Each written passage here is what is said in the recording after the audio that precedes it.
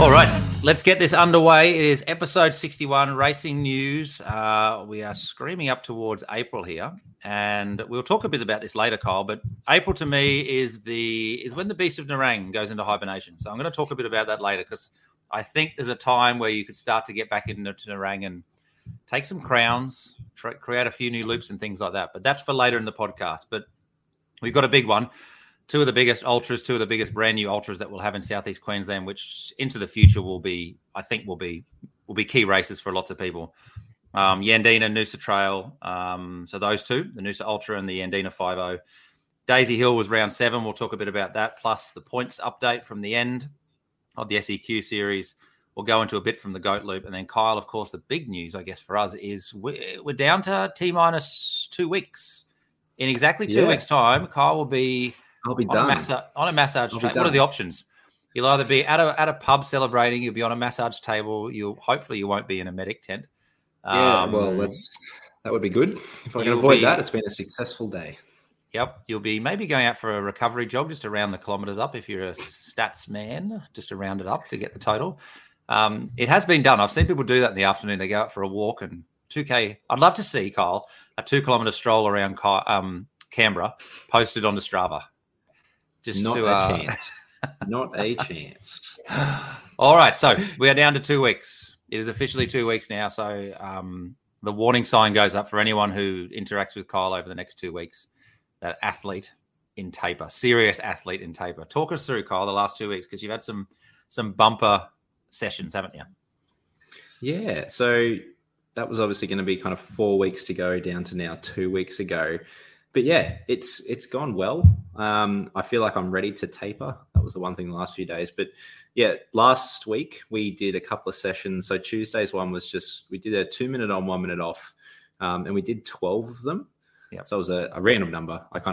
Some people will do this closer to an hour's worth of this, but I was like, it's a bit too long. We'll bring that back down a little bit. So we did 12 reps of that, and that was just Luke and I that day. I think. I'm not sure where everyone was that day, but it was just the two of us. So we were running along and it was kind of like, it's like the good old days when it was just Luke and I before our group had grown. So it was quite weird, just the two of us running again, but we had a good run on that day and then kind of jogged the next couple of days. And then on the Friday, we did a 45-minute progression.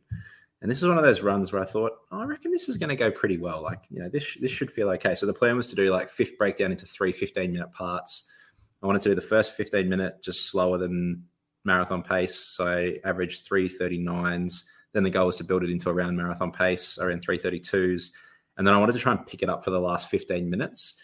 And on paper, I thought, I'll be able to do that. That should be okay. And then when I got to about 25 minutes into this 45 minutes, I went, I don't know about this pickup idea for this last 15 minutes, but I managed to run 3:27s for the last 15. Nice. And it was one of those runs where I finished and I felt quite controlled that last 15. It was hard, but I was okay. And then I kind of stopped and I was like, I kind of feel like I could throw up right now. And I don't know if it was something that I'd eaten before the run. I didn't, but it was just this odd sensation. I don't normally feel like that. So that was a good one. That was a weird finish to it, but I felt fine about 2 minutes later. So that was a good another good session we had on the Friday. And then I actually had Saturday off, knowing that we were doing 36 Ks on Sunday. So I took the Saturday off just because thought may as well have a rest day, make sure I'm fresh for that long run. And we did a loop kind of from Pacific Pines out around Cope Island, out through Paradise Point, kind of back through Parkwood there. So we get some rolling hills at the start, some rolling hills at the end. And yeah, we kind of got rolling towards the end and everyone had a really good run. So we did 36K. I think we averaged about 4:20.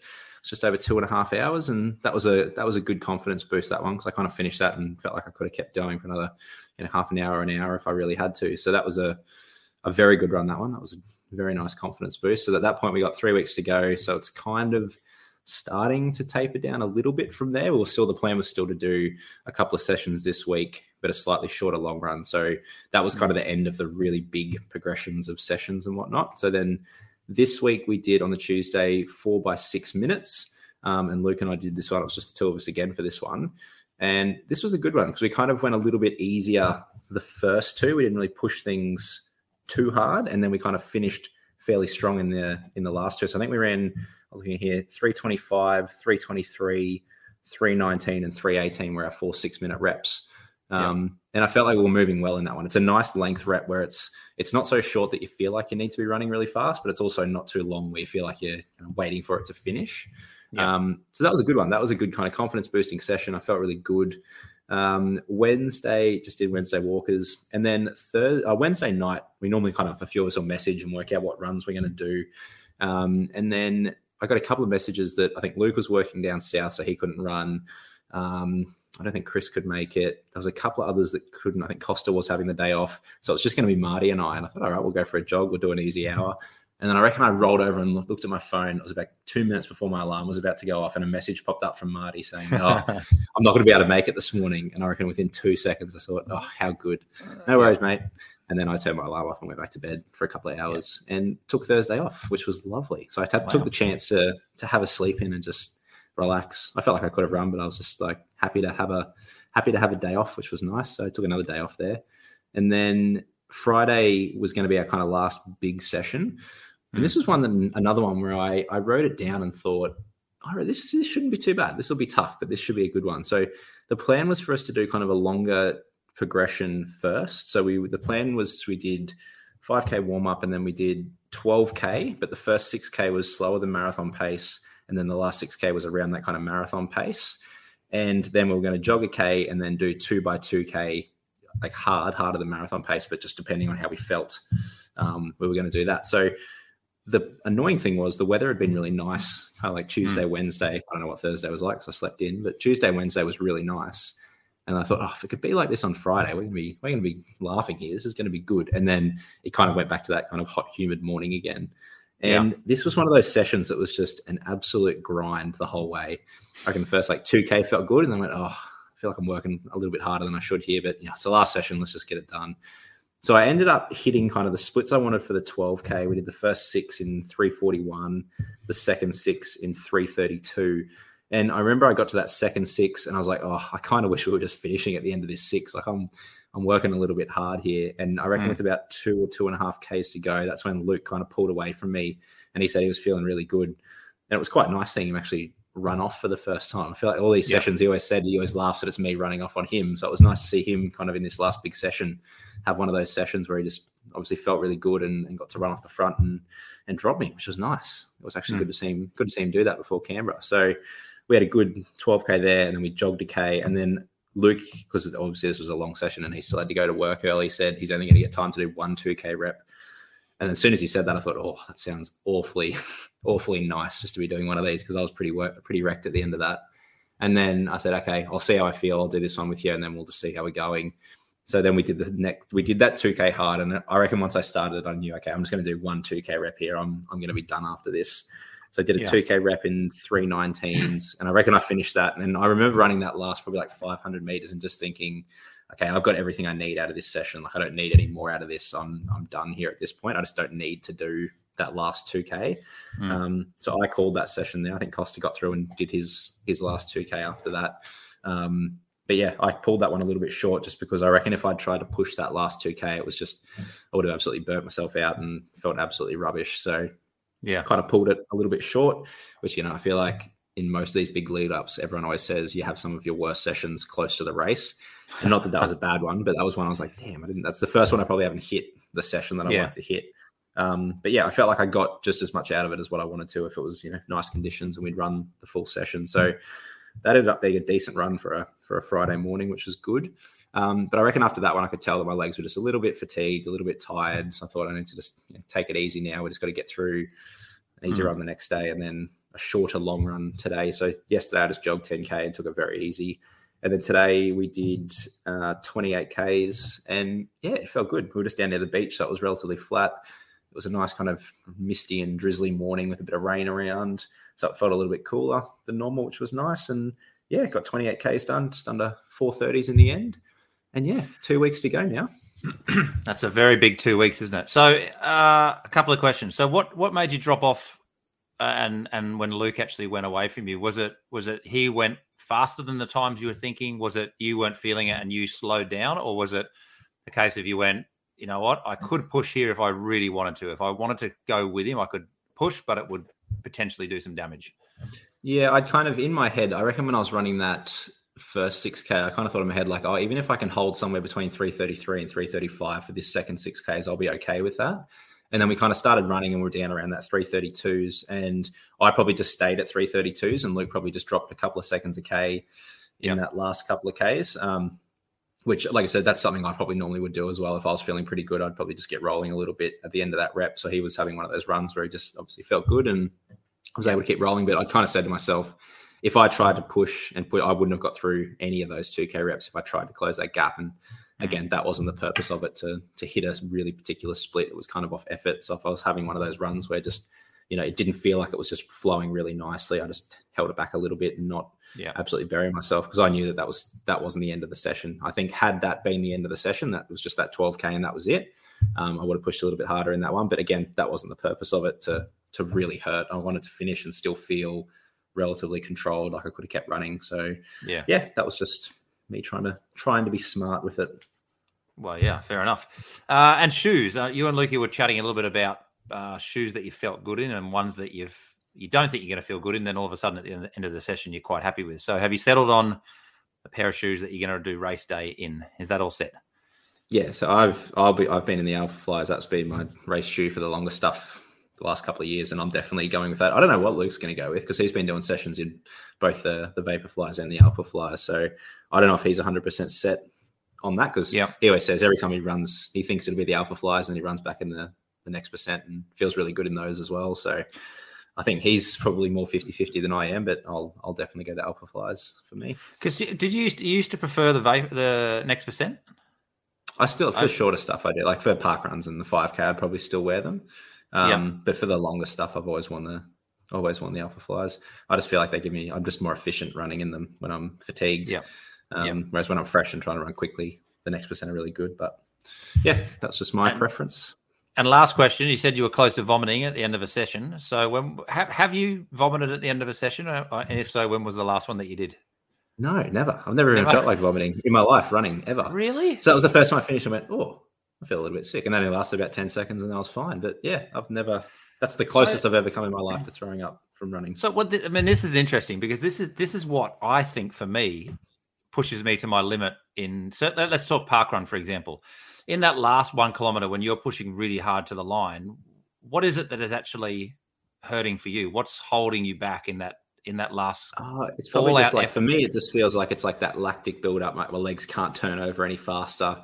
Generally, I can tell that my heart rate's just maxing out. Like it's just, I feel like that's as fast as my bodies can go at that point. Like I can push as hard as I want. And generally by then my heart rate's maxing out. Like I just can't push any harder. And then it's just that lactic buildup. And it's just trying to time it so that I don't collapse before the finish line. So there's no nausea, there's no sickness, there's no, I'm about to vomit. No, I've never felt anything stomach. I've never had issues with that. It's always just been kind of like, this is just as hard as I can go. Like my breathing picks, I can tell my heart rate's high. Like it's generally kind of like my heart rate starts to hit, if I'm hitting 200 at the end of a park run, like I don't have much more room to go. And there's only so long I can hang on to a heart rate of like my max heart rate for. I reckon I've got a minute or two once I get to that point, and that's just lactic buildup and heart rate high and hitting the limits. It's just that kind of then limits me, not gut issues, which is nice because prefer that than throwing up everywhere every session. Well, I'd be fascinated to know this from people listening, like what they experienced in that last, say 800 a kilometer, because for me, like it's 100% gut, it's 100% vomiting. And I don't know if this comes back from, 25 years ago, because, or whether it's just part of my makeup. I don't know what holds people back, because I'm pretty much at the end of any shorter race or workout, I'm on the edge. I could pretty much vomit most of the times at the end of a session, but I don't know if this is a condition thing, because in high school, when I was a track runner, we'd push to vomit, and we had a high school coach who you'd vomit at the end of a session most of the time. And again, but I don't know if that was because I was eating porridge, at home, and then go to do a big track workout, probably because you're just trying to fuel yourself for the day, because, in the 90s, there was no sort of science behind it. You just ate a big breakfast, went and trained, had some more breakfast, and then went to class. But we would regularly vomit on the side of a track if we're doing 400s or 800s or 600s or whatever. So I don't know if it's just a condition thing that I've got, or whether this is something other people experience, because I get to 3.84 kilometers of a park run and I'm pushing hard and your legs are hurting and you're breathing heavy, but I am on the edge of nausea. Like The amount of times I've got to the end of park runs, and it hasn't been a particularly flat out park run. But even if I've run 30 seconds slower than my best, I'll have to walk away from the people who are handing out the tabs because I think I don't know if I'm going to vomit here. And I've actually got to consciously, for shorter races, I've got to consciously say to myself when I cross the finish line, okay, just control, you're okay, because I don't want to vomit on the floor. So interesting. That is interesting because, like I said, that's never something I've experienced. I've seen people, it happen to people, and thought, oh, they must be working hard. But for me, it's all breathing in my legs. It's nothing to do with, which is interesting. But I don't know if it is a physical thing or whether it's just a mental thing because, at different stages, even in longer races and marathons and things like that, I felt it coming. And so I don't know where it comes from. I'd be interested to know if it happens to other amateur runners. Obviously, you see it happen to professionals sometimes, but I think they're probably pushing to the point of exhaustion and the point of vomit. So, with Kyle, we've got to get you there. Somehow we've got to get you to that particular stage. Yeah. Well, I guess I'll let you know at Canberra if I'm throwing up with a kilometre to go and I'm trying to sprint down this finish area. I'll let you know. I think we can do it. It's funny though, because when I've done like track stuff and done some short, like 400, 600, 800, that stuff, I've never had that feeling. Like, again, it's just breathing that tends to limit me on those. It's just my breathing. I just can't get that under control when lactic builds up. My legs just can't go any quicker. So I don't know. I feel like I'd probably be more likely in getting my nutrition wrong in an ultra would potentially be my downfall when it comes to that. But we will find out. I'm sure it'll happen at some point. Oh, I understand 100% how it happens in longer races or ultra races where you've taken the wrong stuff or you've taken on too much fluid. That makes sense to me, but it doesn't. I don't understand why it happens in like a 2K, 3K, 5K, race where you go. There's no real, reason for it. Like I got nothing. It makes in my me stomach. think it's got to be the food. Yeah, well, I don't know. Maybe that's your body's response to hitting that point. Well, that's its way of saying. Honestly, I don't know. I have to talk to someone that knows that stuff better than us. I think I prefer lactic acid in my legs than stomach nausea. I agree. That. We'll find out. People let us know anyway. All right. So I think, the tapering over the next 2 weeks for you then is crucial. And I think that's something we can definitely talk in more depth about because we have on the podcast, we've talked about it and we've talked about it with some guests that we've had about the pitfalls and the dangers that people go into with their taper. Whether people are getting the most out of their taper, whether they're, how does the mental game come into it? How does the physical game come into it? Are amateur athletes resting enough? A great post, I think, from Adzi Gordon in the week about the importance of resting again for amateurs. And, I think we can explore that in a bit more detail. But in 2 weeks, Kyle, when we record this podcast, you'll be relaxing with a 228.50 around your neck, I think. Take that. Definitely. I would 100% take that. We will see. 228.50. That's what I'm going to go with. And I haven't put too much thought into that. I'm just to pluck it out of air. But my success rate in marathon calling, it's unparalleled, I'd say. All right. Let's move from the road and from training to some events. So, Kyle, I'll go into this one because Yandina was yesterday morning. I said to you before we came on here, I haven't asked you anything about your race yesterday. I haven't spoken to you about it, so I'm intrigued to hear how the rest. It's more of how my day went. Rather, the idea of calling it a race in inverted commas might be more accurate. But let's go with the event first of all. I mean, I didn't get up there till late on a Friday because coming from Coomera and going all the way up to Yandina. We had that terrific storm that sort of followed us the whole way up to the Sunshine Coast.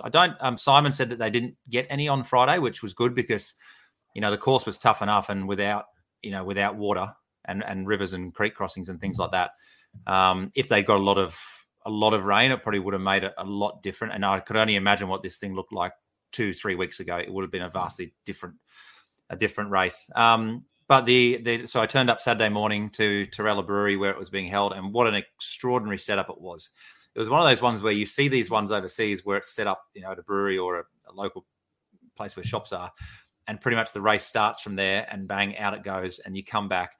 And to be able to sit there afterwards and watch the 50Ks come in and be able to go and get some food, and they had food trucks and things like that. It was a wonderful setup, and one I think they've, to Simon and Brett and the team at Run Queensland, they've done an extraordinary job, even just getting the stakeholders to get this course happening, because you do run through that bit of private property to start with, and then you're out into the sort of national park. So, Yeah, look, the course definitely would have suffered over the last few weeks with the rain, and it was as tough going underfoot as you possibly can imagine. And I can only describe it to people as to say, think about the rockiness of Nerang at the moment, and that's what we ran 21 kilometers in.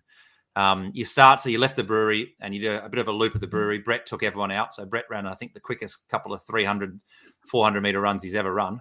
Because in the 21K, he had Brian Wilder hot on his heels pretty much straight away. So we ran around the brewery, down this sort of service road, which was full of potholes and very bumpy underfoot and a bit sludgy and a bit muddy. So that was interesting because you're going quite quick in that first kilometre, dead flat. Through a couple of creek beds then. So the creek beds had about, a foot of water in it, maybe less than. So just a bit rocky to get through. Then you went sort of through the private property and then you went out and you were into the national park area.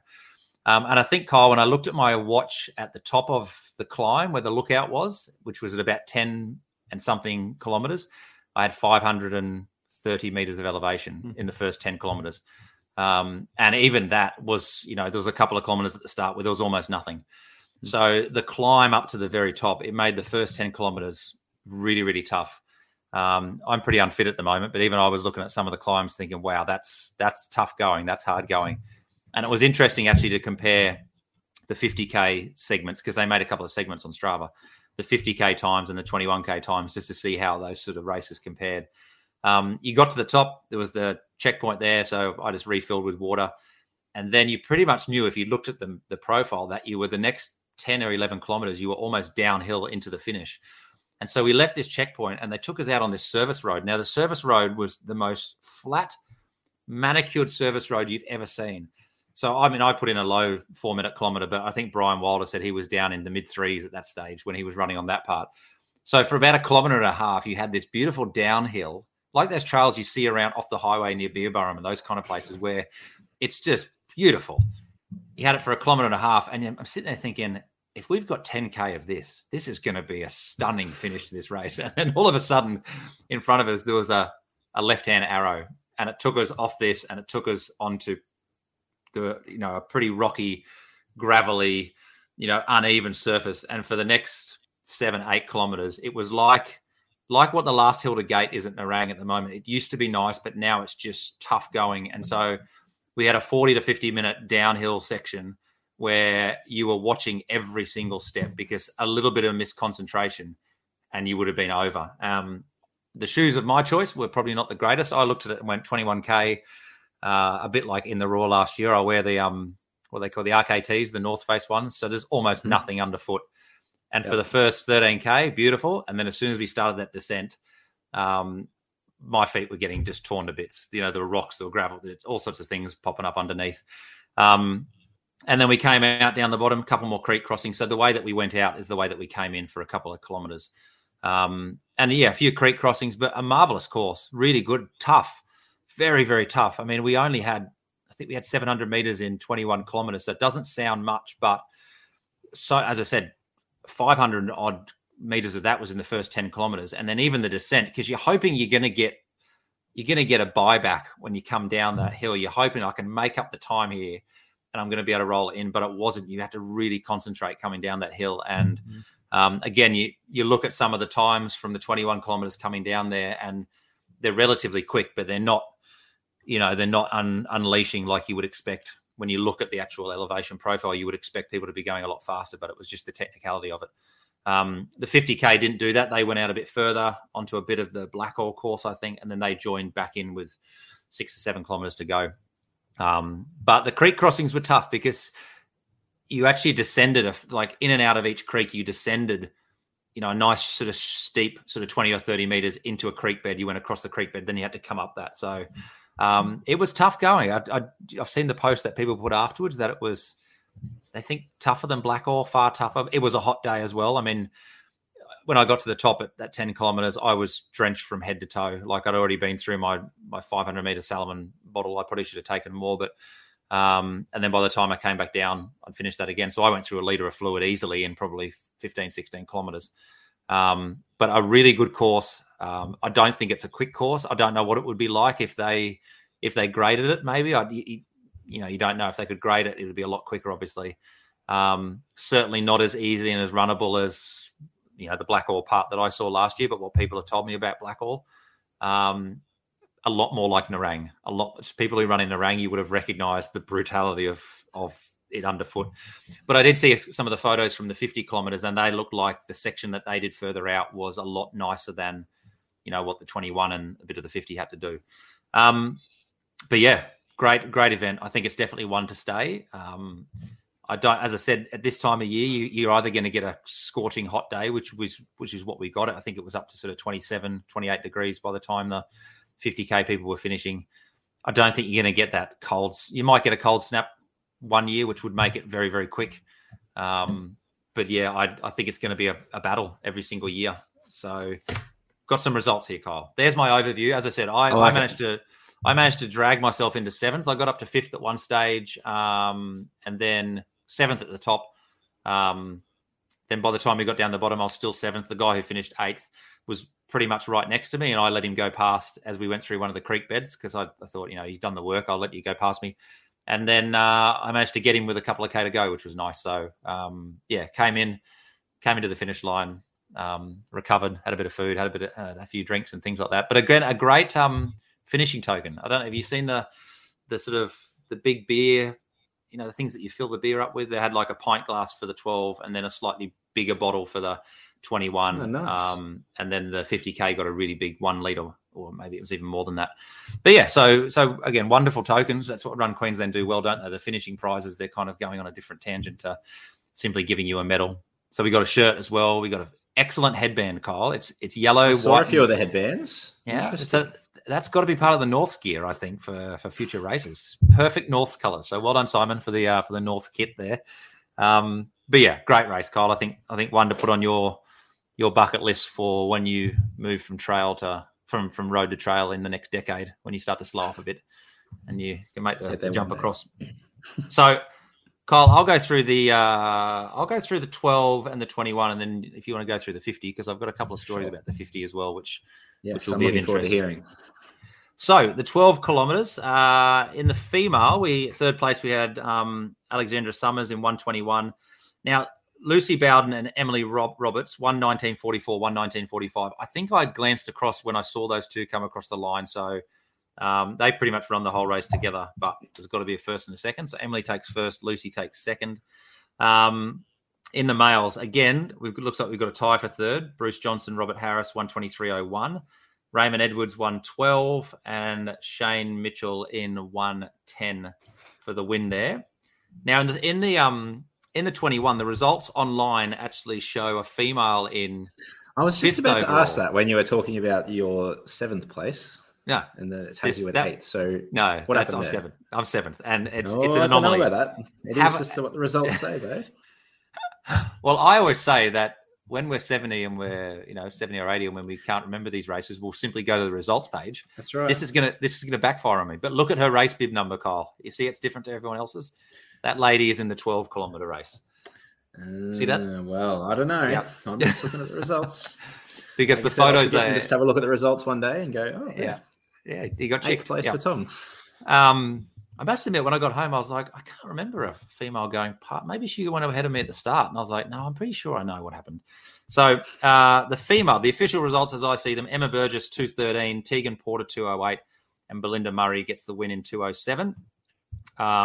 Now, in the male race, Matt Nauta, I'd probably pronounce his last name. He was actually with me, Kyle, at about 6 kilometres when we started the climb. So he's come through really well. He's come from about 7th or 8th place there and taken the podium. 1:53. Casey Munro 1:45, and Brian Wilder 1:39. He had that race sewn up from, I reckon, 180 metres into it. I did see him say to Casey at the start.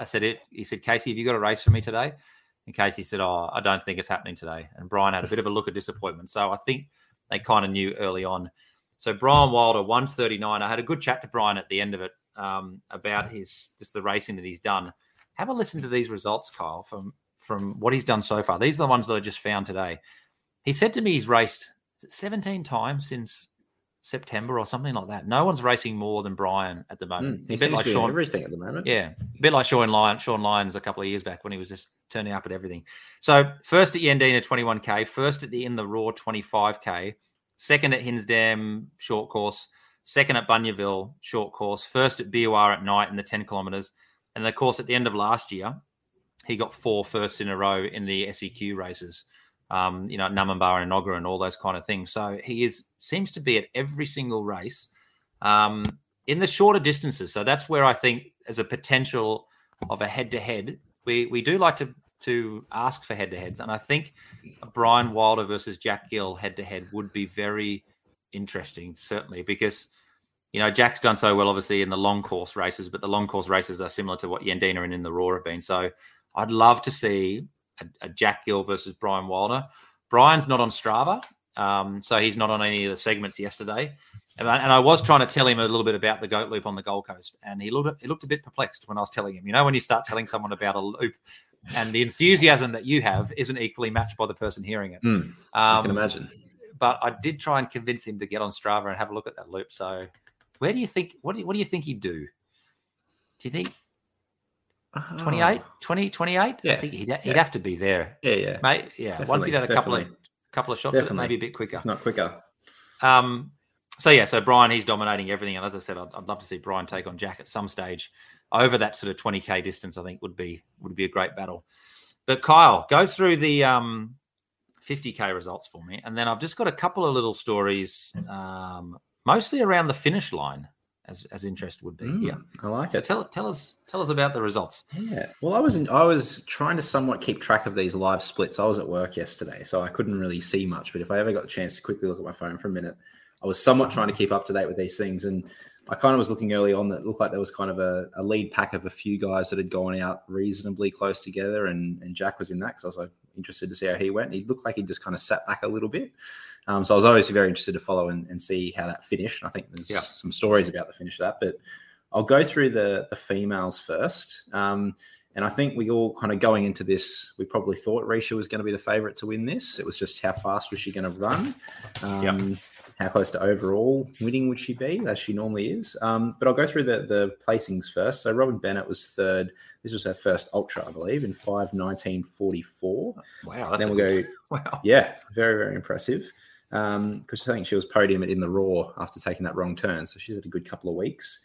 Helen Greenfield was second, 5:09:55. And kind of as predicted, Risha Lewis took out the win in 4:45:28. And she was fifth across the line overall. So 4:45 on a hilly trail 50K is absolutely lightning quick from Risha. So that's extremely, extremely impressive. And I'm sure we can go and chat about that a bit more, but I'll go through the guys first. So this is where it gets interesting, and I'm sure there's some stories there. But when I was waiting for the results to come through, I could see that Jack had been in second place for the majority of the second half. And then I was looking at the results, and I saw that Samuel Stowe, who had been leading pretty much the whole day, took out the win in 4:31:36. That's a really impressive run on that course, 4.5 hours over a hilly 50K, from what sounds to be quite technical in spots as well. And then I was kind of waiting to see what happened here, and I looked on, and Robin Stead ran 4:41:29, Jack Gill 4:41:36. And as soon as I saw this, I go, I need to know the story behind this. Did Jack get passed in the last little bit? Did Robin pass Jack and then Jack was trying to catch him? Or I had no idea what was going on. So that was the podium. So Jack in third, Robin second, and Samuel in first. But yes, Tom, hit me with some stories, because obviously I wasn't able to be there. Yep. Give me the details. Well, first of all, in the female one, so to I guess to make a parallel between Yandina 5.0 and Blackall, because that's what the talk has been about. How do you compare the two 50Ks? If you look at Helen Greenfield, there's 5:09 on Yandina 5.0. She actually won the Blackall 50 last year, so she did 5:17. So you're looking at a race in March and you're looking at a race in October. I guess similar types of distance from the colder months. Very similar terrain, very similar elevation, about 1,600, 1,700 meters. So you can see Helen's gone quicker there. Now, whether Helen's a better athlete 6 months on from Blackall, who knows? But you could say roughly the times are pretty similar. And if you look, like Luke Davison won the 50 at Blackall in 4:44, and Sam Stowe's gone and won 4:31. So it looks to be a little bit quicker, a tiny little bit quicker than Blackall. But a couple of stories. So Risha crossed the line and in 4:45, but then continued through the finishing arch, around past where they were handing out the prizes and things like that, and then just did a bit of a loop of the grass area herself, because I think her watch has come up as 49.7. So as she came through, I heard her say, "Oh no, I need 50." So I just took off, and so did an extra 300 or 400 meters to round up to the 50. So that's why Risha's will probably look a little bit different to what was on Strava. But again, Kyle, if you look at the overall leaderboard, Risha comes in at 5th place overall. Is that right? Yeah, Sam, Robin, Jack, Luke, Risha. So goes past David Room, Andrew Pearce, Sam, Jack, Joey, all those guys. And by all accounts, all of those guys remember Risha going past them. So again, Risha has just been eating up and just following these lead men and just hunting them down, as she always does. And you'd have to ask again, like how much longer does this race need before it'd take a while for her to catch Sam, but to get past Jack and to get past Robin, the gap was 4 minutes, 3.5, 4 minutes, or whatever it was. Yeah. You can't imagine too much longer. And I think the gap, so checkpoint 1, so Risha got to it in 1:08. So she got to that in checkpoint 1. If you look at, say, Jack's time, he got there in 1:02. So at the 11-kilometer mark, she's 6 minutes behind, and yet finishes, what is that? What is the difference? 3.5 to 4 minutes. So she is racing. Her way of racing is obviously very successful for her. Now, when Risha, I don't know what she's decided to do at UTA, but I always say whatever the watch reads at the end of the race, I'm more than happy. Yeah, let me tell you what, if I get to Canberra finish line in 2 weeks' time and my watch says 42.1, I am stopping right on that finish line. That's Not right. a chance I'm running through past that. Not a chance. Yeah. But yeah, so well done, Risha. And to Helen and to Robin. That's, as you said, Robin's first ultra. Run 5:19 on that course is exceptional. And Helen's obviously in good form again. But yeah, the male race. So we got updates that, and I don't know where the updates were coming, but it sounded like Sam was in the lead. At one stage, I heard that Sam and Jack were together, but Jack tells me later that wasn't the case. His understanding was kind of Sam went ahead, put enough of a lead, and then there was kind of a group that followed him. And Jack said that he was in second place for most of the race. But as you come into the finish, you descend into one of those, as I said, those creek beds where you drop down maybe 2 meters, 2 or 3 meters down into the creek bed. The creek bed wasn't a straight from point A to point B. You sort of had to go to your left and then veer back to your right, and then up a bit of a dirty sort of, 1 or 2 meters. And then you came up. And Jack said that as he approached that creek bed, he had a little bit of a lead on Robin, but went into the creek bed, and there was a couple of walkers from either the 21 or the 12. I'm not too sure. So he had to kind of step around them. And as he did, I think he said he sort of tripped on one of the rocks and his hamstring just cramped, bang. And so down he went into the creek bed. And I think one of the guys, one of the walkers actually, went to help him up. And as Jack was getting up from the creek bed, Robin's just gone straight past him through the creek bed and out. And so Robin then went from third to second. And then from there, you had pretty much like a 300-meter run along the trees. And then you turned right. And then you had a really long, I guess it was about 1 kilometer, where you ran, as I said, through that cow paddock where tyre tracks are going through the cow paddock. Lots of potholes again, as I said, from the start. And then you came into the finish. So we looked up and we saw Robin running. And then behind Robin, you just saw this figure. Like Jack runs pretty upright most of the time, but he was hunched forward, leaning forward, giving it everything he possibly could, sprinting as hard as he could, but just ran out of time and ran out of meters. And Robin beat him by 7 seconds. And Jack's face at the finish line was just, oh, can you believe that happened? That's not what you want, is it? At the end of a 50, you don't want to fall in a creek bed, and B, then you don't want to be in a sprint finish, and over 7 seconds. So Robin's just taking his chance. He's done well there. Just wait for the moment. I can picture Michael Shelley running past Callum Hawkins at the Commonwealth Games on the Sundial Bridge. I can just see visions of it. Jack lying in the creek. So what would have been fascinating was had those 12K or 21K people, whoever they were doing, had they not been there and Jack was in the creek bed, what's Robin's obligation then? Is there any obligation at that stage? Straight over the top. Yeah, definitely. So that was a bit of a highlight to watch. It's never good to see two people sprinting at the end of a 50, but no. When you hear the story behind it, you go, "Wow, that's that's a pretty tough. It's a pretty tough way. It's a pretty tough way to finish a 50. But Sam, to 10 minutes over that kind of a field, and if you look at the other people in the race, there were some very good times on that course. Luke Davison, as we said, he was Blackall winner. What did I say? He ran Blackall in 4:44, so he's run 4:43. Dave Vroom 4:53, Andrew Pearce 4:54. Joey Campbell 5:03, Ian Stuck 5:04. So some excellent times there from lots of different people. And if you look down to where Robin and Michael Spence are into 20th, so top 20 in 5:21, that's a good challenging field to come 20th place and run 5:21 on a course which was challenging underfoot. I think that shows that a lot of people have jumped on this. But I do want to draw your attention, Kyle, to 21st place overall. Jack Day, and possibly what I would say was the highlight of the day. And did you catch any video of this, Kyle?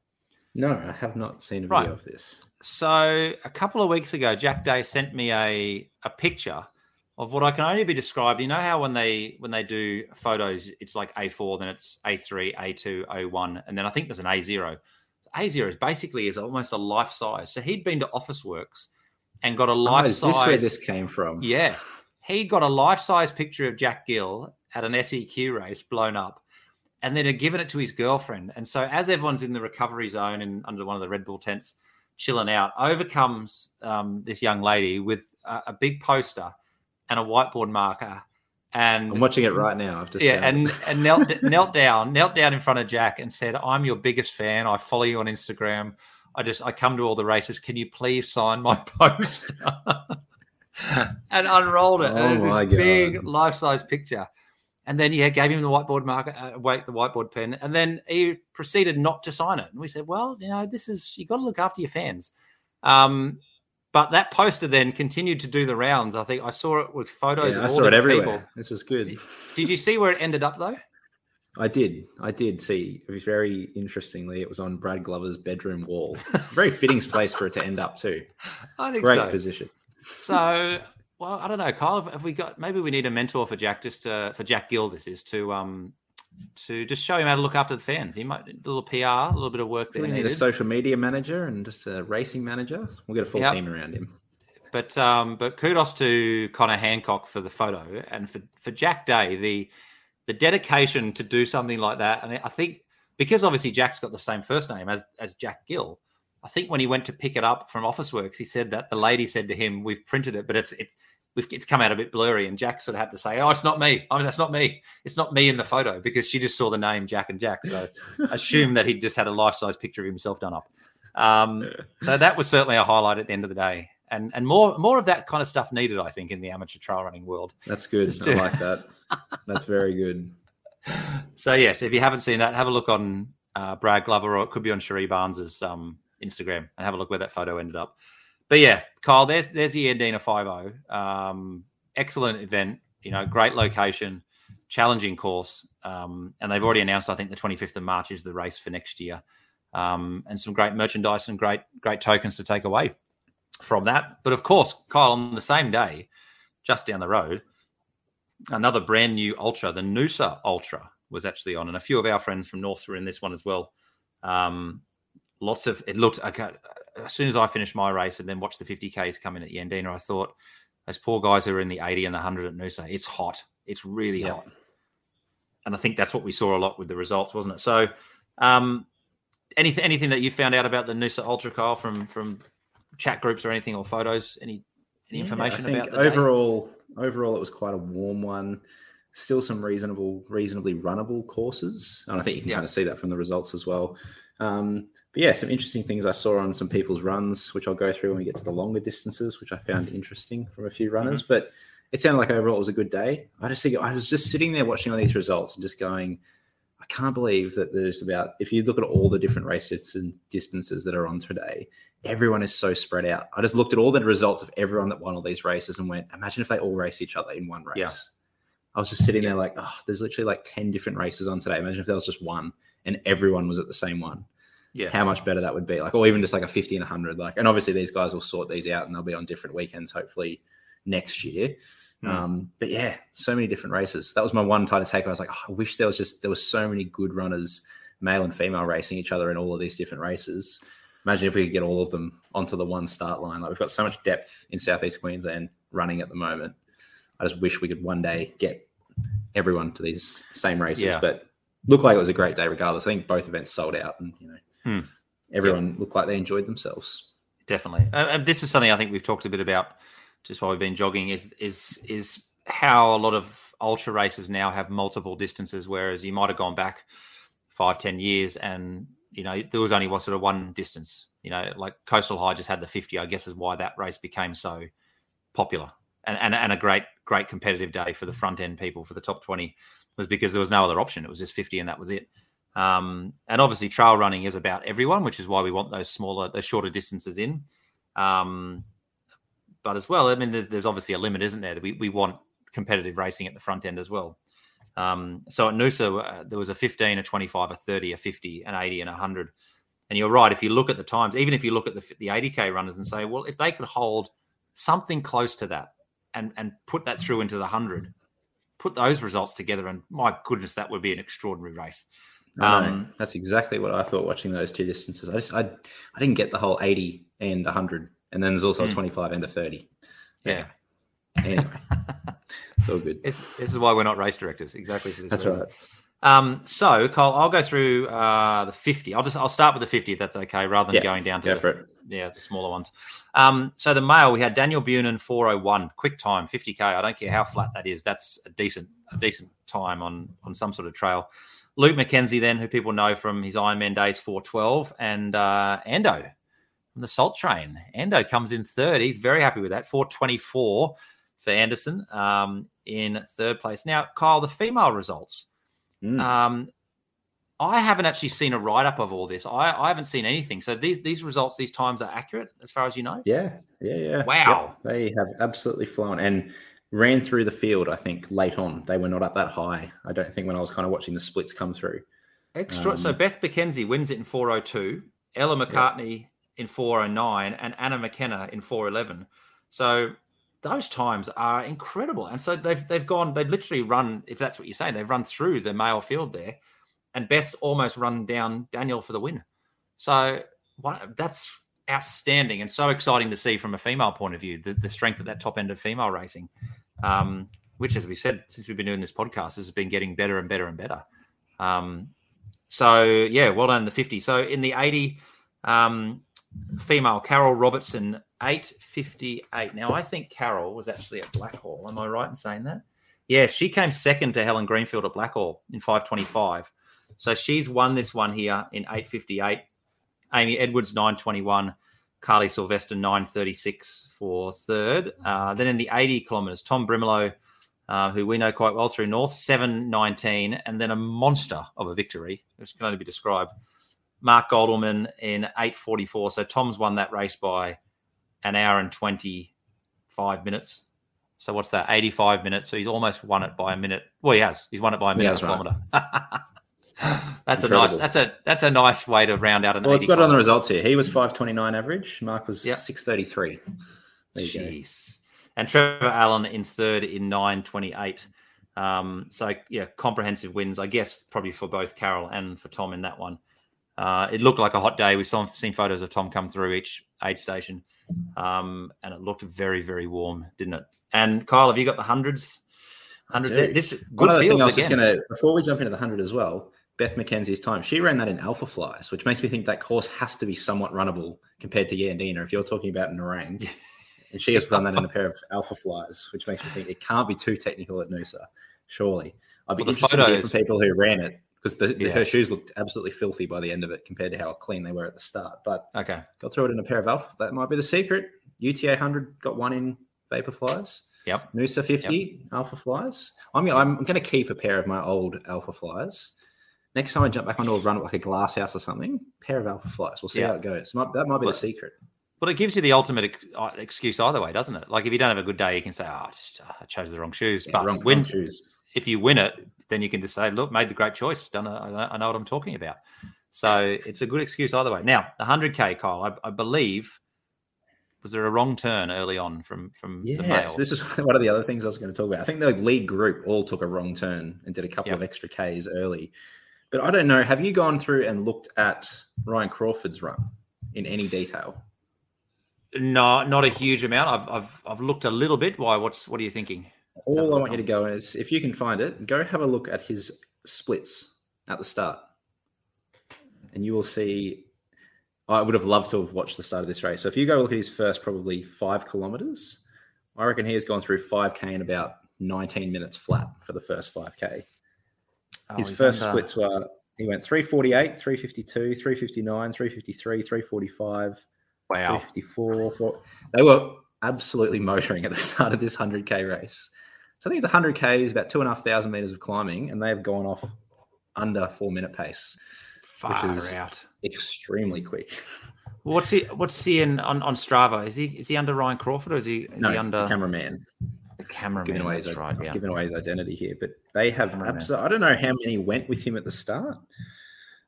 I can't imagine it was many. I'm hoping some of these guys realize that, because I don't think Andy Day went with him, and he was one of the first ones not to miss the turn, from what I've seen. So Ryan said, didn't he? Super tough push today. Played catch up, missed first couple of kilometers. No signs or people there yet.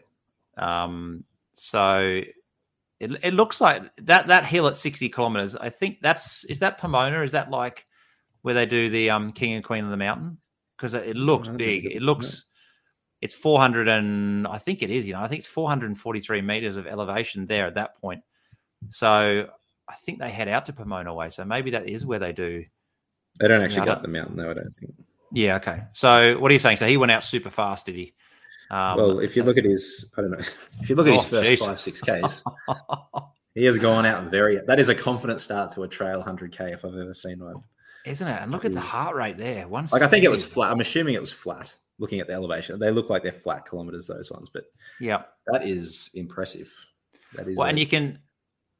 Oh, he has. So I think that turnoff that he says he's missed, because you can look on his map there. It's the second kilometer. So he runs 3. That's probably why, he runs. It looks like he's missed the turn at about 1.5K through the second kilometer. I might be wrong with that, because then he goes out. Well, maybe it is.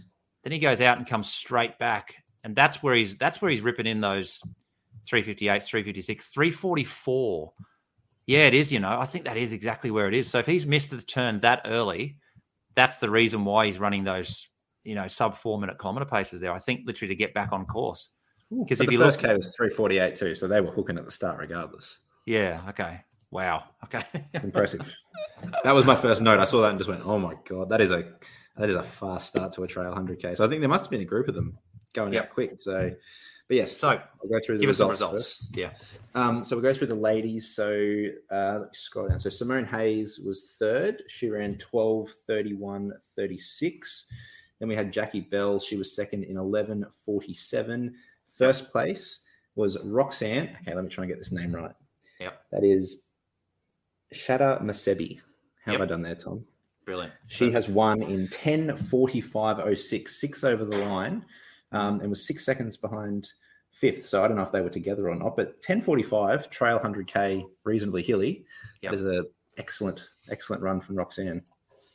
And then if we move across to the males, we had Ryan Crawford, who we were just speaking about. He is on the results here as third. Now, I'm assuming that when he wrote on his Strava that he cooked himself trying to catch up to third, that he has caught third and that these results are accurate, because he was in there as third in 10:24, and he was a minute 27 behind Curtis Sterling, who was in second. And Andy Day, who we've spoken about plenty of times on the podcast, he took out the win in 9:48, which is absolutely flying. A hot, reasonably kind of still some good hills in this, trail 100K, sub 10. Yeah, it's an excellent run from Andy. Well, the elevation on Ryan is saying 2,473. So, it's not massive, but it's enough to mess your day up if you get that wrong. So, quick time. We haven't spoken much about Andy, have we, in the last couple of months? He hasn't sort of popped up on any race results, so it's good to see him in that. There's also some names from the past, Kyle, would you say, or they names from the present from trail running that were in the hundreds? I saw Sam Weir jumped in and had a go at the 100. Very, very well supported race there up at Noosa, and they had a wonderful sort of festival around it with guest speakers and things like that. And the finishing area, I mean, it definitely had a triathlon, because obviously that's where I think the race directors are coming from, a triathlon Ironman background, so it definitely had that precinct feel that a race has, a bit like a Brisbane Trail Ultra where they finished in Southbank. So this one looked a little bit more, I guess, triathlon finish rather than, what we had at Yandina, which was definitely a trail finish. But yeah, as you said, Kyle, if they could somehow bring those 80 and 100K runners together, you put another 20 kilometers onto Tom's time, and yes, he probably wouldn't have gone as fast through the first 80 if you're doing 100, but even so, he slots beautifully into that top 3 somewhere, doesn't he, there at that pace, and that'd be fabulous. And even then, Carol Robertson at 8:58, even if you add on 2 hours there, she comes in at 10:58. So you'd probably argue that she'd be right in there. So, yeah, one possibility there for the race directors for next year. Just force people to go from 50 to 100. Now, Kyle, we are running pretty long here at 50 odd minutes already. So let's do a quick recap of SEQ series. So as we said, Daisy Hill is normally round 8. Yeah, round 8. So they moved that one forward. Ewan Maddock has now been rescheduled to next weekend, I think. But they gave out the finishing prizes for the winners, and I haven't been able to find it anywhere. As we said, I'm pretty sure photos came through, but I can't find them anymore. So I'm assuming that Jack Gill won the long course, Murphy Rankin also won the long course, and I'd say Brian Wilder and Alana Dix would be the overall winners there. I think so, but the interesting one from Daisy Hill, Kyle, was the female short course. You look at the names there, Robin Bennett, 59.25. So she obviously raced very, very well yesterday at Yandina. Jodie Cumner, another good performance in 101. And then Tegan Porter, 102, was in 3rd place. And, of course, Tegan then was 2nd yesterday in the 21. So both Robin and Tegan have obviously used, a Daisy Hill, which is a slightly longer course on the SEQ series to lead up to Yandina. And Brian wins the short course. Daniel Wright wins the long course at Daisy Hill. And Murphy Rankin. That Murphy Rankin, Aaron Robertson, although Murphy's kind of got a measure there by 6 minutes or so, that'd be great to watch how that develops. We've seen Murphy as a very fast runner over the shorter distances. She's done well recently on the track. That obviously plays a big part, Kyle, as you're a fan of getting your 5K time down in order to improve your long trail running. The SEQ series is always well supported. It always sells out, and we look forward to, I don't know how they're going to do next weekend at Ewan Maddock. It's a bit of a free, fun run kind of festival. It doesn't really affect any points or anything. And it will all start again this October. Yeah. This October it will start. We know it. But note from the GOAT, Kyle. Let's have a bit of a look here. So a few things have been happening. So the total GOAT loops at the moment, as it stands when I looked, was 6,876. Is that what it still is? Yep, I've got that. That's up from 6,750. So again, it's 120 a fortnight. This is coming in marvelously. This is so good. So I went back and had a look at predictions. So as I said, if you go on the 60 a week concept, 120 a fortnight, it'll bring you in at the low 9,000. So the Tassie Wanderer, Emmett Matthews, he has said 9,250. So he's in the ballpark.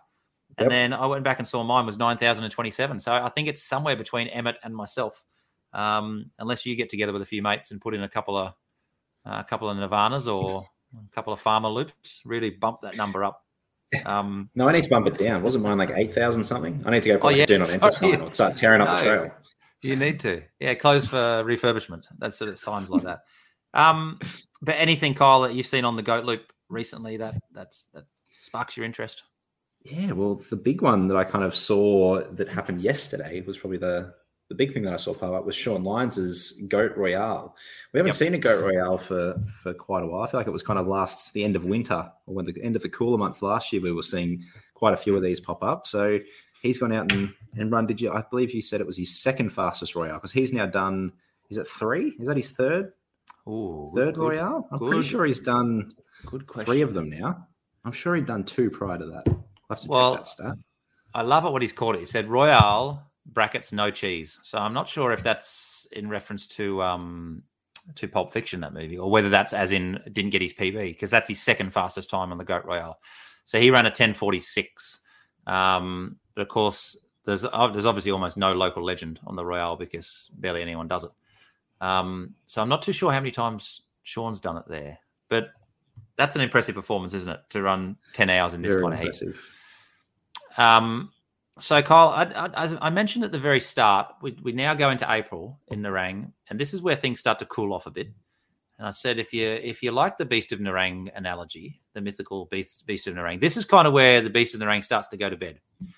They're putting themselves away for the winter months. So it's if you're thinking of some kind of a task, some kind of individual, Nerang challenge that you want to set yourself, now is the time for preparation. I know I'm planning one. I'm keeping it very, very closely under wraps, but I'm planning something. I don't know how I'll go with it. But you've got to wait for the Beast of Nerang to seriously put yourself to bed. So let's just have a bit of a look. If you're looking at the Royale now, it's only been done by 9 people.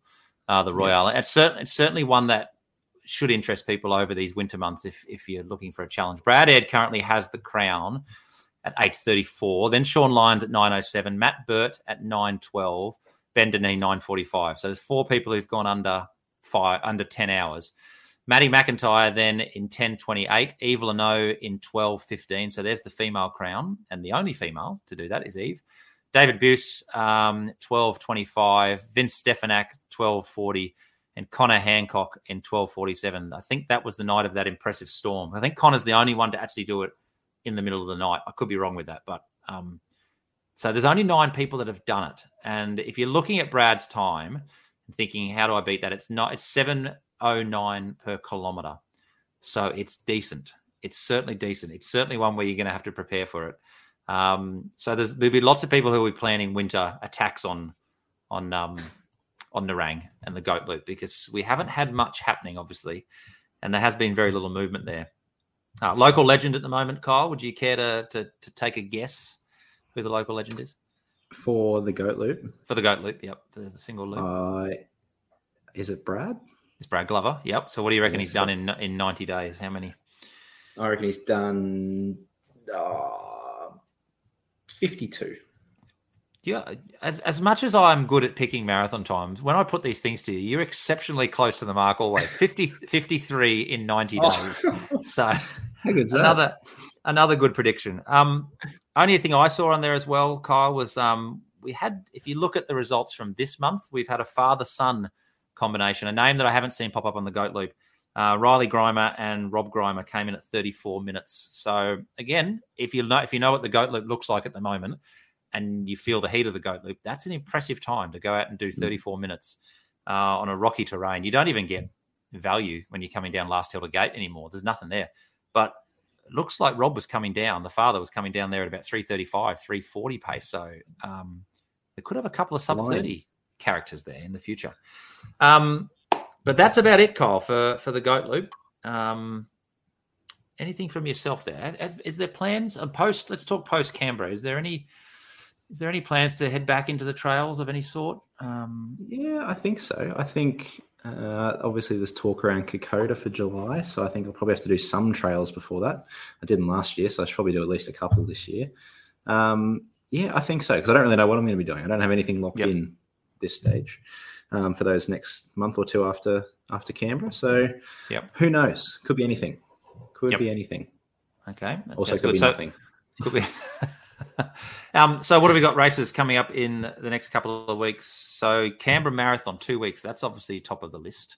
But other things happening. We've got Pinnacles, which is always a very hilly race that people always speak very fondly of in a negative way after the race. They're surprised. It's always interesting on Strava when people say, I didn't realize there's so many hills in it. And you're kind of like, well, that's the race, isn't it? There's a ridiculous number of hills. Have you done Pinnacles? Right. We know it. I haven't done Pinnacles. Again, it's one of those ones that's been around for so long, since before I started doing all this stuff. And yeah, it's one of those I need to just get up there and do at some point.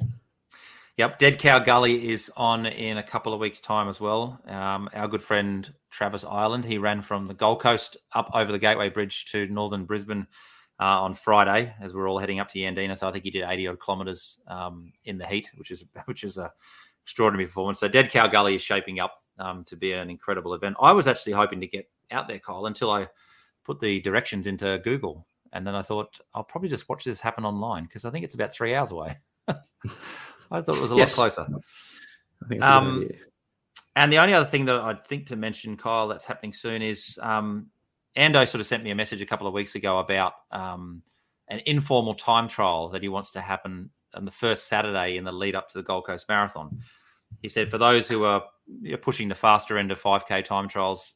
His idea was on the first Saturday of every month, so April, May, June, was to head down to the car park at the north end of the Spit Road and meet there at 5 a.m. on a Saturday for a 5:30 time trial over about 5 kilometres. So I guess if you want more information on that, just send Ando a message, or any of the guys from the Salt Train. I think they're sort of informally organising it. So that should be good fun if you want to head out there on a Saturday. If you want a really flat course, we've done a few time trials there in the past, Kyle. It's always a good course as long as you don't get too windy day. Of course, has to be there and back, doesn't it, for full Strava kudos? Well, look, it doesn't, but it'll definitely get talked about. Definitely get talked about if it's not. Yeah. So give us a bit of an overview, Kyle, of the next 2 weeks for you. Is it definitely bubble wrap and cotton wool at the moment? Yeah, I'll still kind of continue running. I've never been someone that does massive tapers. I kind of always feel like I run better when I'm running more consistently. So we'll do a little session this Tuesday, nothing too hard. We'll do kind of probably a bit of a threshold run Friday. We'll probably do somewhere between 18 to 20 Ks next weekend, and then just a little taper session next Tuesday week. And then just a couple of jogs, and I'm flying down on the Friday and racing on the Sunday. So all the big stuff's kind of done now. So just a couple of short, sharp little sessions to keep the legs ticking over, a few runs. And like I said, not doing anything silly now, resting up, getting body feeling fresh and ready to go. So what do you do the day before a marathon or a big race of any sort of race? I generally, it depends where we're going. I'll probably go for a little jog on the Saturday. I'll probably try and sleep in. My big thing is I'll get a good night's sleep on the Friday night before the Sunday race. I'll have a good sleep in Saturday morning. I'll get up, probably go have something to eat, go for a little 5K jog or something just to shake the legs out. I think we got the expo. And then other than that, it'll be resting up, putting my feet up as much as I can, get some dinner and get to bed early, try and get a good night's sleep. Yep. Have you got any like pre-race disasters from your racing career where you've missed a flight or you turn up and the hotel's not booked in your name, or you didn't get to have had any? I'm trying to think with these ones. What have I don't think I've had too many disasters. I think I've had a few times where I just haven't planned it well at all. And it's just not been an ideal lead up or preparation to get to these races and getting in last minute. But most of the time I'm reasonably organized. I'm trying to think if there's been any that I've been terribly organized for. I think most of them I'm reasonably organized, but just somewhere it just has not been the ideal lead up to events with flights and travel and whatnot. But that is what it is. But normally I'm pretty good. I'm reasonably organized. Was it Piercy last year who turned up at UTA and forgot to take his hydration bottles? I think it was him, wasn't it? I'm pretty sure Zach forgot his headlamp. Didn't he? Were you running with him when he ran off had to go back into his dorm and grab his headlamp out of his bag mid-race? Yeah. Those types of things. Normally I'm pretty good. That's the best thing about the road races is you don't have to carry much. You just got to have your shoes, your watch, and whatever nutrition you want, and off you go. So so nutrition. Have you found out from Canberra whether you can have water bottles on the tables? So this is the thing, you can, and I'm pretty sure I'll have to recheck the message, but I'm pretty sure the tables that we're allowed to put drinks at is like 5 kilometers or 4 kilometers, 9 kilometers, 25 kilometers, 38 kilometers, and 40 kilometers. Wow. So it's an interesting split of tables where we can put our personal drinks. Obviously, there's heaps of tables in between. But they're the ones they've selected for people to be able to put their personal drinks. So I'm going to have to half rely on those drinks, half rely on probably carrying a little bit of stuff myself at this stage, which is not ideal, but that's all right. The actual course, I haven't looked at the course, and I don't know how similar it is to when I did it 5 years ago. But do you get to run past start finish? Do you get to come back past where Caitlin would be a few times, or is it near it, but don't see him? Not right past the finish. No. So you can't rely on family for extra stuff as well. I don't think so. I don't, and I'm probably going to try not to, just because you can plan all that out, but then things tend to go wrong when you try and plan these little intricate someone to meet somewhere at a certain time. So I'll put some bottles out for those ones. I'll probably have I'll wear my belt and probably just take a bottle with a quite condensed powder, calories in it, and a gel or two just in case. And hope that I get my bottles. If not, I'll have something spare on me. Just worst case scenario, but hopefully it all goes to plan. All right. So we did this last year for the Gold Coast and we never actually eventually got to see the results. But so talk me through who's in what event, and I'm going to write down my predictions here. And then I'll reveal them in 2 weeks. So you're in the marathon. Luke's in the marathon. Luke's in the marathon. Costa's in the marathon. Marty's in the marathon. Tennille's coming down. She's doing the half. I think that's it. I think there's the 5 of us. 4 in the marathon, Tennille's doing the half, as far as I know. But there's the 4 of us in the marathon. Oh, I'll tell you what, so Tennille's in the half. So I feel like I'm good with yours, Luke's, Marty's, and Tennille's. Costa, this is... he could be anywhere. He could have an absolute blinder. Where would you put him? I reckon you could put him anywhere within quite a wide range, because I don't even think he knows exactly what pace he's going to run yet. So who knows? So this will be the hardest one to predict. Has he done well on the longer runs with you guys? Is he? Yeah, the last few he's running very, very well. Because that was always the thing with him, wasn't it? When we were talking beforehand about, obviously the speed is there, but whether he just has the legs in that last. Well, he did 36 Ks with us the other day and finished very strong. So even the time I've got written down from here, it looks quick. It looks very quick for a first-time marathoner. But this is the thing, isn't it? If this is the thing, he doesn't know what he doesn't know, does he? Like, he has no idea. Yeah. So, and that can be the greatest weapon that you have, is that he might not even hit the wall. I've heard people in their first marathon go, it just didn't come. The wall just didn't arrive. So... We've also got Ty Bailey, who ran the half marathon time trial with us last year, where he came on that long run with us. He's coming down as well, so that's another one you can add to the. What did he do for his half marathon time trial? 1:15, but I think he's run 2:38 or 2:37 is his PB. So I think he's looking for a PB. Right. Okay, I'll put that in. So I'm gonna. No, I'm not. I was gonna say I'll send you them all except yours, but I'm gonna keep it completely hush because. Yeah, Costa's the one. I'd be disappointed if I didn't hit the other 4 within a minute. But Costa's, I could be 5 minutes either side of this here. And Ty, obviously, I don't know, but yeah, Costa's will be the fascinating one. So yeah, you should do this. Have you written down your times for all of you as well? No, I haven't. That should be a thing. That should be a thing this week. See who can predict it the closest. All right, mate.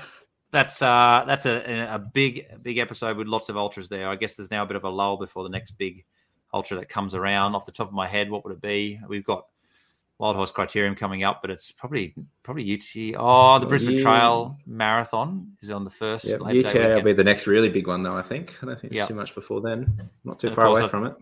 In chatting to people who are going down there, there's the feeling is that it'll be on, but it will be a different course, which makes it a very different experience, positive and negatively. So, all right, mate. Well. From everyone on the podcast, we won't speak to you again before that. So best of luck. Yeah. Training is there. Talk to me in Canberra. Next time you hear from me, hopefully I'll be freezing but very happy in Canberra. Or very disappointed. It'll be a very sad episode if not.